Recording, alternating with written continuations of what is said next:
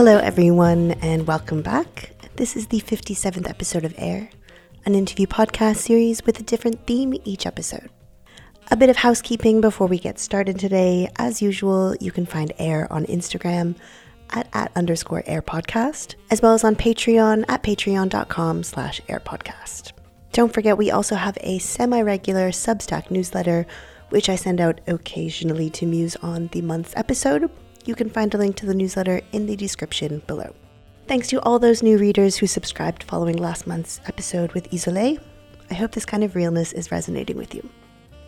It is July already, which means it is well and truly summer, the start of everyone's favorite festival season. I was so happy to be invited to London's GALA festival, which took place in May on Peckham Rye Common. Together we collaborated on this month's episode featuring one of London's most exciting musicians and composers, Nubya Garcia.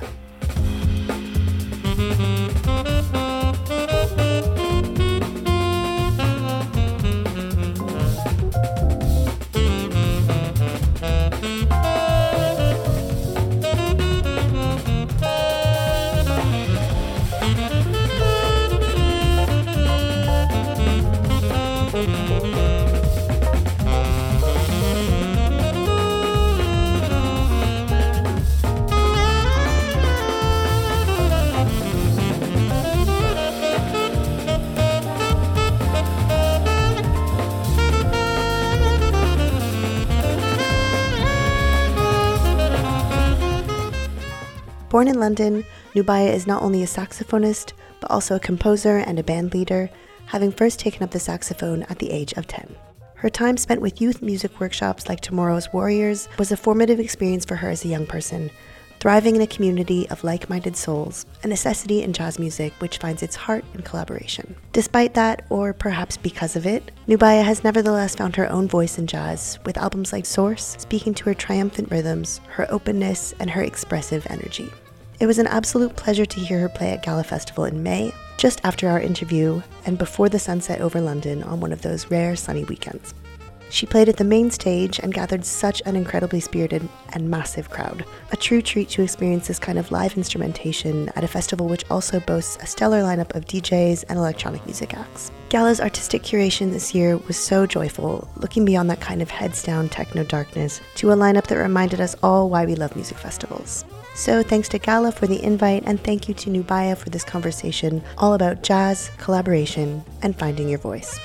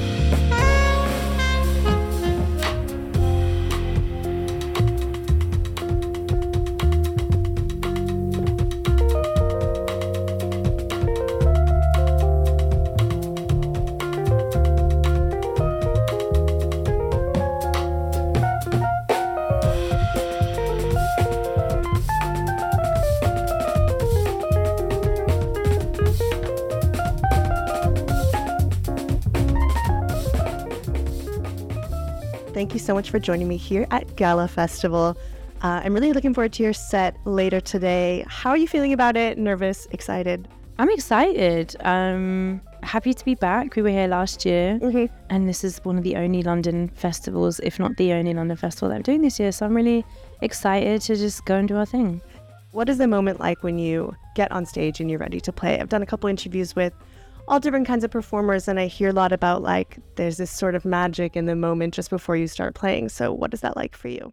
Yeah, it's exciting. It's just you're, raring to go, ready, and you're just like, okay, well, let's go. The crowd's there at the beginning waiting. So you just got to go and give it from second one. Is it different at a festival than it would be at like a regular 100%. gig? Yeah. So what's the difference? I think at a festival, like the quick changeover, you don't have sound check in the daytime to get used to the sound and comfortable and like set up the way that you usually do. Like at festivals, you just do the best with the time that you have. And usually it's like, you know, pretty on point. But it's more about like the kind of energy and kind of whole overall festival experience that you're a part of, rather than being in a club where, you know, people have come to see just you. And, you know, you get to take your time, you get to have a kind of different sort of journey. Let's say, I think at a festival when it's such a short set, everything is condensed. Let's just say that. Festivals are more condensed. It's more, you have different points of like kind of transcendence in that kind of moment. Because you're only playing 40 minutes. So how is that sort of impacting you? You kind of having to just like make everything shorter, or are you still going to try and take your time a little bit, as you mentioned? I think it's a bit of both. Like, obviously, we do a 90-minute show usually, sometimes more. So it really is about being purposeful of how much you're going to play, when you're going to play it, still adding shape to your set in the best way that you can with less than half the usual time. It's part of being a performer and an artist. You've just got to like fold into the situation that you're in, you know, in the best way that you can. But I love doing both. Has it been a bit of a learning curve for you, learning how to, you know, do a festival set in this different time frame, in this different setting as well? Yeah, I guess so. I think I would say I was pretty used to it now. Like, we've done quite a few years of all kinds of different types of festivals. You know, crossover festivals versus jazz festivals are very different. Jazz festivals, you might get someone doing 90 minutes or an hour or something, and it wouldn't be out of the norm. Crossover festivals, I think the energy and the momentum is just like more intense, moving forward at an alarming rate. So you just kind of got to keep it up there and make the time that you have on stage yours, you know, and just keep the day moving. It's not just about you, it's the whole lineup that day, it's the whole lineup on that festival. So how do you fit in what's coming next? It's kind of like a DJ set, if you want. You know, what are you leaving and energy wise on stage, and what are you entering energy wise on stage?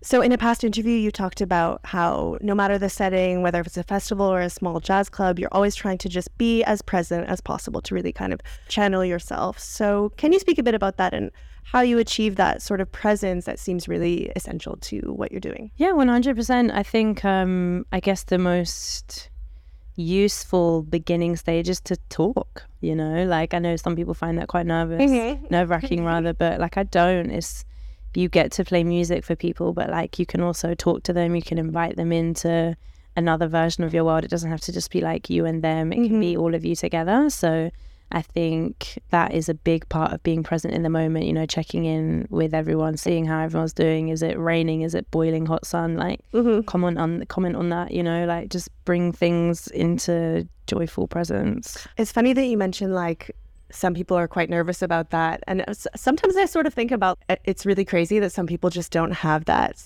barrier that holds them back from being nervous about those things. So have you always been that type of person that's just got that? I've also been doing this a while. So I think, you know, like I'm talking years ago, it would be like, oh my God, I have to talk. You still have to do it. Do you know what I mean? You still have to trip up over your words or like make a mistake or like have a blank in your brain. It's really not that deep. Like, you're just a person, they're just a person, they're just people, sorry. So I think if everyone just gets to see your humanity, then like everyone's just better for it. Yeah, I know what you mean. Like when I first started doing interviews, I did get that sort of nervousness, but like you said, it's really important to just remember that people are just people at the end of the day, you know what I mean? Exactly, and it's like part of the musical conversation you're having with everyone. Like, just use your words if you can. I interviewed the great saxophonist Sonny Rollins, and he told me that he was amazing. But he told me that when he plays, he gets this feeling of like being part of something bigger, because it really means something for him to be able to share his music with people. So is that sort of also what you meant by being present, like this universality or universal sort of moment? Yeah, you're pouring into something else, you know what I mean? And that's kind of the collective energy, which, you know, is really important to me. I think it's always exciting to arrive into a new situation, and by that I mean like a new energetic field, you know. You get to kind of just be a part of that, and I think it's a huge privilege, do you know what I mean? And people do it in different ways in their life, and I'm very grateful that this is the way that I do it, you know. Has music or maybe musical performance always had that sort of reverence for you? Like, obviously it's really fun to play, but I wonder if it's always been about that kind of connection for you. Definitely about the connection, I think. Definitely been always great to play, sometimes more nerve-wracking than others, but I think just learning to enjoy it, you know, and enjoy the fact that there's no right or wrong or like perfect or not perfect. Like mistakes teach you things. You know, how many people have said there's no such thing about a mistake. It's how you respond to it and react to it to make it fit into what you're doing. You can always do that. That's a beautiful thing about music. I mean, talking about like making mistakes, or I guess having those sort of nerve-wracking moments, has it been a process for you to kind of accept that those human moments happen? Definitely a process. I think just like with anything, it's a learning curve. Do you know what I mean?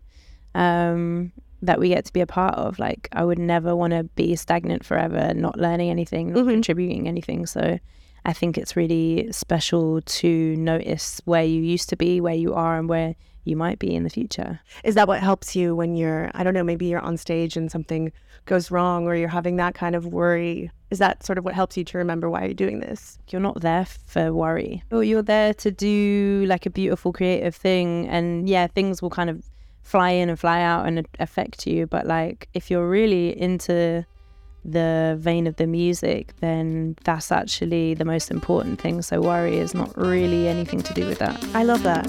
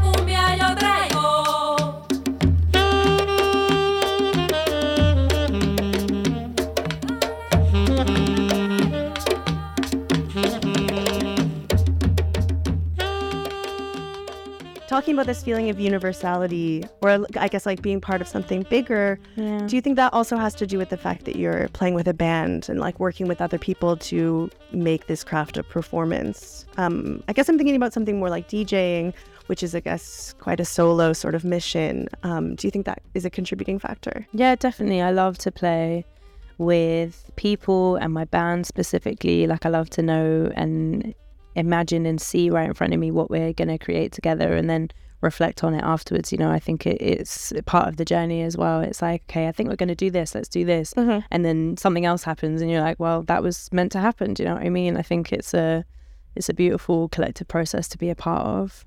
Have you been working with your band for a long time? Yeah, really long time. A mixture of years, I guess. I've known most of my band since we were like 17, maybe 18.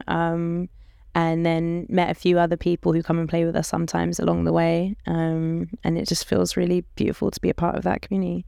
Does it happen quite naturally, like meeting people that you bring into your circle? Is it just sort of from playing out and getting those connections in real life? Yeah, it's that. It's like, it's meeting people, it's playing, it's going to other gigs and being like, wow, I really love the way that you play, you know, and thinking of them again if you need someone for that particular instrument on a day or whatever, or in the studio, and you're just like, oh, well, come through, let's see what happens, and let's see if we, you know, share a similar musical language that we can have a conversation in. Does it happen often that it works, or maybe it happens often that it doesn't work? Everything so far has worked. Like, I guess I'm blessed, or more than that, I'd say everyone is incredibly talented that I've worked with and continue to work with. So it's really incredible to be surrounded by such inspiring musicians. So to to continue to invite that in is the real goal. Do you ever struggle with the fact that jazz music is by nature a collaborative experience, or is it something that you thrive off of? It sounds like you thrive off of it. I think thrive, yeah. Like you can have solo moments and collective moments, and I think that's like I said, it's part of the journey. Like I'm not really one or the other. It's not so binary for me. I was speaking with Anna Roxanne, who's an ambient artist, but she used to be a jazz singer, and she told me that for her, pursuing that just started getting a bit frustrating because you need to be working with people or you need to be collaborating, and you have sort of less, maybe not less control, but like everything is down to the people that you're working with. So what is that for you? Like, does that ever get, I don't know, frustrating, and you just kind of want to do something on your own or have a bit more control over things? Well, like control-wise, I don't really think like that. I mean, I write everything myself and then I bring it to everyone and we do it. That's kind of, and it grows and it develops and it continues to over years and years and years. You know, that's part of what I love about it. Like I had this idea and then I put it to paper and then, you know, I took it into the rehearsal room or the studio and then we did it and then we take it on tour and then it changes and then maybe we re-record it because we can. And then, you know, next thing you know, it's 5 years down the line, you're like, wow, I can't believe how much this tune has changed. But that's part of, you know, the way that I was brought up within the genre and idiom of jazz. You know, everything is constantly evolving. You never hear the great legends like Sonny Rollins and many more do the same thing. You know, I think there's like real beauty and joy and purpose in how can I make this grow, and even if you intend to do it the same way that you did it before, like it's never gonna be that way. You know, and I always say on stage, this is only gonna be like this once. Like enjoy it in terms of like enjoy being a part of this experience as an audience member. You're enjoying being a part of this experience with you, showing you where we're at right now. Like this diary entry of the music is what it is. Sounds like a lot of freedom involved that maybe you wouldn't get with like, I don't know, maybe less so with electronic music. Yeah, maybe. I think there's places that you can have the same freedom within electronic music, maybe just in a different way. I think all music has freedom. It's just where you feel it lies. You know, there's many different parameters for that, I think. You mentioned sort of getting an idea and putting it to paper and then bringing it to a group. And I wonder how it's been for you to sort of have that trust in yourself, you know, that your ideas are good and having to say your ideas to other people. It's something that I really struggle with, actually, having the, maybe not like courage, but just the confidence, I guess, to say your idea out loud to people and have them sort of respond to it. So what has that been like for you? I think it just takes time, just like with anything. Like I think at the beginning it was like, ugh, what is this? Is it any good? But like it's not, there's no point in that, you know, like you can always make something beautiful. Like everything has beauty in a way, and even if you don't want it to like be quote unquote beautiful, whatever that means to you, it exists. You know, you plucked it out of your brain. So I think you should enjoy the fact that you created something and that you get to continue creating it with yourself and other people in whichever form you're doing it, solo or otherwise. You know, yeah, these days I'm like, yeah, I'll have the fleeting moments of like, maybe this sucks, but then I'm trying to remind myself like it's not really about that. Who said it sucks? What does that mean? Actually, the judgment is unnecessary. It doesn't mean that you shouldn't want to improve and work on what you're doing and, you know, improve your creative practice and develop your creative practice. But if we're just talking about music and creative art, whatever your creative art is, the sole purpose is to make something. Has music always been about working with your peers, coming together and building something with people rather than, I guess, I don't know, sort of toiling away on your own and like having your ideas be your own for a while until you sort of decide to bring them out? It's a bit of both. Like sometimes I do sit with things for like way too long and then you overthink it and it's just like boring.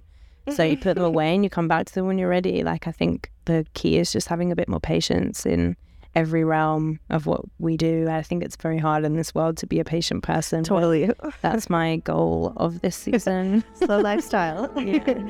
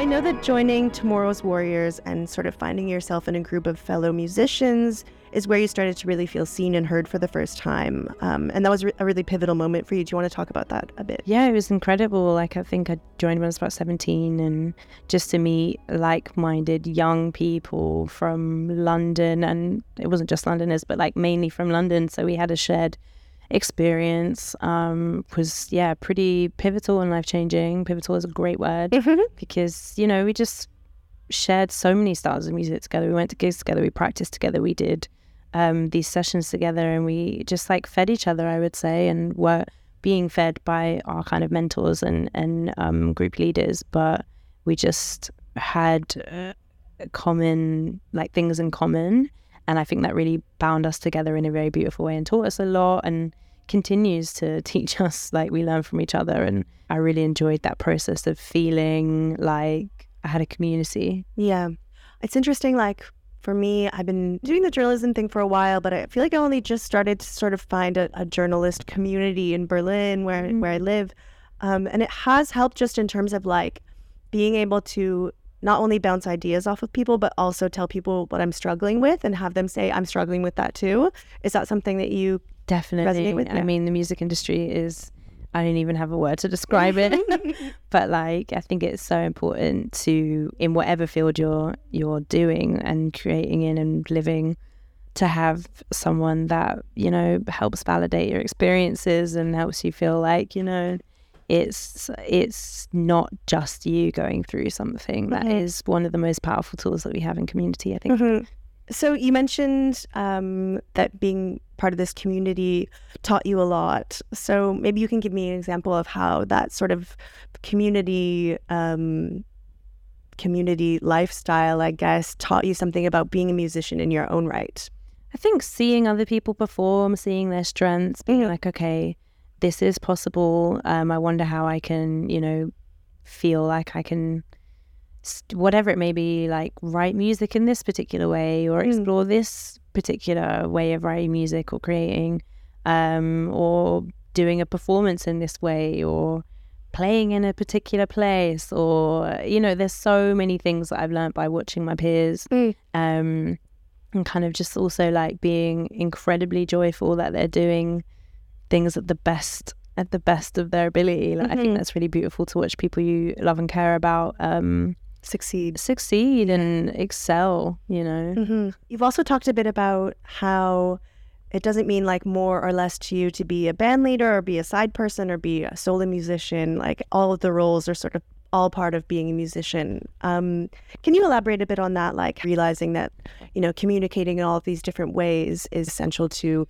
just who you are as an artist? Yeah, I think obviously, like, back in the day before I was band leading, it felt like a crazy thing to do, like, oh, I can never do that. But slowly and surely you learn, you know, you have to step into it and try before you say I can't do something. Otherwise you're just talking out of fear. And yeah, I think they are all like similar sides of the same coin. They all inform each other, like the way that you communicate as each of those roles like informs how you bring yourself to the next role, you know, or whatever, and allows you to kind of exist with less ego, I think, in the music world, which is only a good thing. You mentioned thinking that you couldn't be a band leader. So what was it like for you the first time going on stage in that role? I absolutely hated it. But then I got into it. Do you know what I mean? It was just like, it was something new. It was like, and this was a very, very long time ago. I was like 21.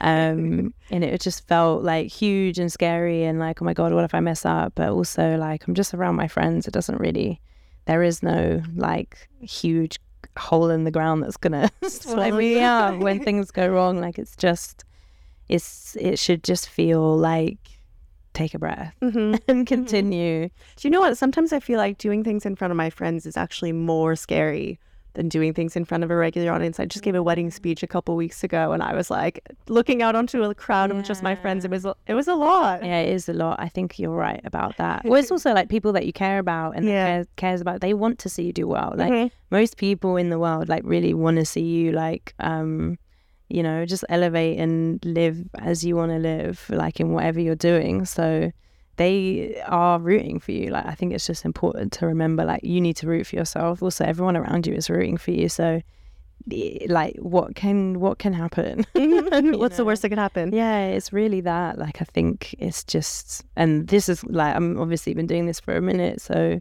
this has come with a lot of time. I'm very glad to be in this time where it's like, okay, let's just take each day as it comes, you know what I mean? And so what was the setting for that first time being a band leader? So I was in the Royal Albert pub in Deptford that used to run these nights, Good Evening Arts, on Sundays. And you'd do a set of jazz standards and then you'd open up for the jam. So I think I played at the jam one time.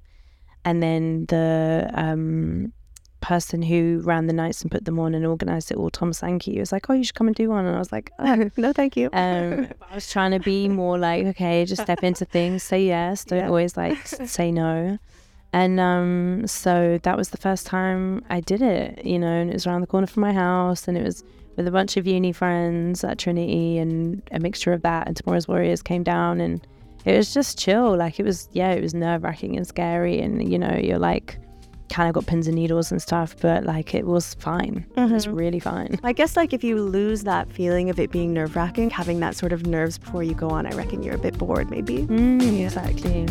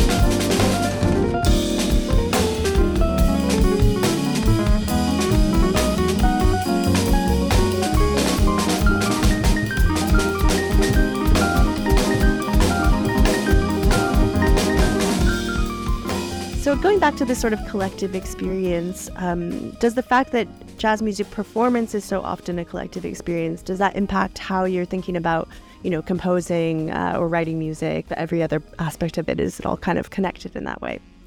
I think that for me, I don't really know. I think it is definitely connected in a way, but so much of what I write is solo at the moment. So it's kind of like hearing and imagining what the other part's going to do, and then when we're all together, it's like, okay, I kind of heard this, can you play this and let me hear how it sounds, or like, here's a whatever it may be, the chords or the beat that I want it to be, let's try and mold it into something that works and fits as we are real people. I guess you're depending a lot on other people being sort of willing to contribute in the same way that you are, if that makes sense. Yeah, well, you just have to be like quite clear, I think, as a band leader, like, okay, let's try this now. Okay, I'm not really into that. Can you try something like this? Or come with references. Like, I really like this part of the beat on this track, or I don't know, like the vibe of this, whatever it may be, like specific or vague energy, or, you know, a bit more detailed. So that helps people latch onto something without it being like, no, you're doing it wrong. Right. Like, this is exactly like you've missed, like, this isn't exactly how it's meant to be. And it's like, you can just shape things as you go, and some things do demand you to be more specific, but like, I think you get to try out different things in the moment. I think that's such a beautiful part of composition, when you have the time and the people and the space to do that. That's a lot of variables, though. Yeah, I don't mind it. You know, I'm quite good at making decisions when I want to be. I mean, do you have to sort of find the balance between being like the leader and also letting go a bit so that other people can kind of have a voice? Yeah, definitely. I think one thing about, you know, jazz and improvised music in general is that it's like we've learned to improvise. That's how we came up, and improvising in jazz standards where, you know, you've got a very clear structure, the harmony's set out, everything is like this, but like you mold it in your way, whether you start to reharm it or go into a different feel or whatever. Like there's so much that you can do that makes you, I think, gives you the skills to hear that in everything, which I think is really positive and great.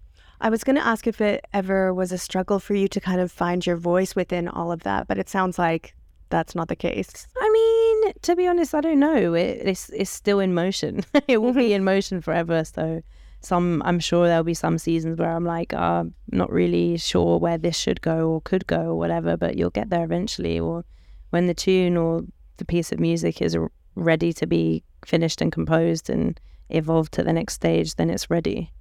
If it's like a real, you're beating your head against the wall, it's not ready yet, and that's fine. It doesn't have to be ready. I want to talk a bit about your album Source, because I guess that was sort of a big step for you in showcasing your growth as an artist. Can you tell me a bit about that? Yeah, I guess I was writing those tunes for quite a while whilst we were on tour, which was quite challenging, but it also, it gives you like extreme focus when you don't have very much time, or you're like, okay, we've got these 2 days off, we're going to go into the studio and do XYZ, so everything has to come like ready in a way. But yeah, for me, I think it was a really incredible process of just like seeing how I could mold my voice into something that felt like one, you know, with lots of different influences. Sometimes you can think like, oh, does it sound like I'm hopping around or whatever? And I think because it's you're going to make it feel as one. Was that mid-pandemic when you were working on it? No, this was before. We released it in the pandemic. Oh, how was that? I don't even know. I can't even remember. It was traumatic stress disorder. It was tough. It was tough. Like, I mean, we couldn't do any gigs. Like everything, the way that the music industry worked and every industry worked was absolutely dismantled and destabilized for a little bit. And so it was a pretty risky thing to do, but the way I see things is the music was ready long before it was released. And, you know, we delayed it a bit and waited a bit. And then I was just like, I don't want to hang on to this for another year. Yeah. And it would have been another 2, you know, so no one knew what was going on. No one knew when anything was going to end or what would happen after that. So in those things there's no written future, like there's no written path. You just have to dive in and go with it and just learn as you go. But I think we did okay the way that things rolled out. And I think I'm really glad that my community showed up and just tapped in. Previously, you talked about how some of your earlier releases felt like more of a sort of collection of ideas and that there wasn't as clear a narrative as there is on Source. So what do you think brought on this transition to a more narrative, I guess, way of working or way of producing? Time. Yeah? Time, doing lots and lots of shows and seeing how you build a show and how you structure the journey that you're going to go on sonically. That was a real direct learning from that, I think. How am I going to create this narrative from start to finish? Where are the peaks going to be? Why are they going to be there? What am I trying to create as a listening experience, the same way that I create a listening experience when we're performing live? So I think, it was just intuition, I would say, a lot. And also even the order of the tracks on everything, like just moving it around, seeing how it fit. But there's always going to be one way that you want it. It's just about finding that way. Do you know what I mean? In terms of that thing anyway. And the tracks themselves, I think they were definitely what's the word? They came. Do you know what I mean? And we found our way to them in terms of like we got to play some of them live, which was a perfect thing to do. I always love to do that if we can. We're doing that now, like bunch of new stuff, and occasionally trickle them in the set and just see how it feels. Yeah. And they grow. Like Source itself was the track that was on my previous EP, completely different. That's a real good example of how things can grow and change, and like, oh, should we try this thing? I'm kind of hearing this on this vibe. Let's go. Let's try that, whatever. And then see how it fits the next time. Okay, this is really growing into something. This is the basis of where we start from now. Do you know what I mean? I was watching a video of yours on YouTube where you were talking a bit about your creative process, and You sort of explained it like thinking about it. Do I like this? Yes. Move on to the next thing. Do I like this? And somehow that feels like a really interesting way of working and storytelling. Can you talk a bit about that? Yeah, I think, it's as simple as that. Like, I think I'll just be continuously writing ideas, developing older ones, coming back to things, and then seeing how I can either piece things together or be like, okay, what does this need next? Like, kind of sitting with something and being like, closing your eyes and just being like, okay, what am I imagining next? And taking your time to kind of feel that out, like whether it's harmonically, rhythmically, melodically. Like, there are so many different compositional styles that you can use that can lead you to where the tune needs to go for the moment that it's being written around or in. Sometimes it helps to have a story that you're trying to tell, even though there are no lyrics or like words to most of my music. It usually has like a kind of energy set so that I know what I'm working within and towards. Can you tell me a bit about knowing how to trust yourself and your ideas and your decisions like that, in terms of, do I like this? Yes. Do you find that that's you have those sort of questions about your creative process at all? I think I do, but I think I try to just remain open and try new things. Or if there's a little block around something, like, why don't I try another way of doing something? And that may not be what it ends up as, but it got you out of that kind of like, there's so many options, what do I do? You know, it's like, okay, pick one, pick one and move with it. And that's a start. Like, I think writing anything and creating anything can be such a daunting task for anyone at any stage of what they're doing. But like, I think you just have to start. And you don't need to think about the finish at the beginning, like, you want to finish strong, like a race, like you want to finish strong, but allow yourself to just, you have to start at some point. You have to start and allow yourself to get into it and kind of like focus on every part of it. Enjoy the process as well. Like, this is a really beautiful thing that you get to do. You're taking something from inside yourself, like your creative brain, soul, spirit, and you get to see where it wants to go. So I think the judgment can be a really good thing, but it can also be a really bad thing. So I think you just have to kind of see what kind of person you are. Like, are you beating yourself up about it? If you are, then like that needs a bit of work. But some people like that. Some people like to create from that panic or that kind of dread or stress or whatever. I like a deadline, but also I think it's a really good thing to be able to continuously create and not wait for inspiration or anything. That's the real tea. If you're constantly waiting for inspiration, that's fine, but like, you're not going to be inspired all the time. So if you want to be creating as much as you want to be creating, whatever that means to you, it's different for everyone, then it's really about trying to just be a little less like, oh my God, this has to be the best thing I've ever done in my whole life. It's just going to be a thing. Do you think that journey will always sort of be in flux for you? Like, I don't know, doing this discovery and rediscovery of yourself and what you like and what you're doing as an artist? Definitely. And I think I'm excited about that. I think it can also help to collaborate when you need a bit of whatever you need, even if you don't need anything. What I mean by that is like, it can be really useful to step outside of yourself and just have some time with other people, and it will introduce you to so much about yourself and allow you to develop in a different way.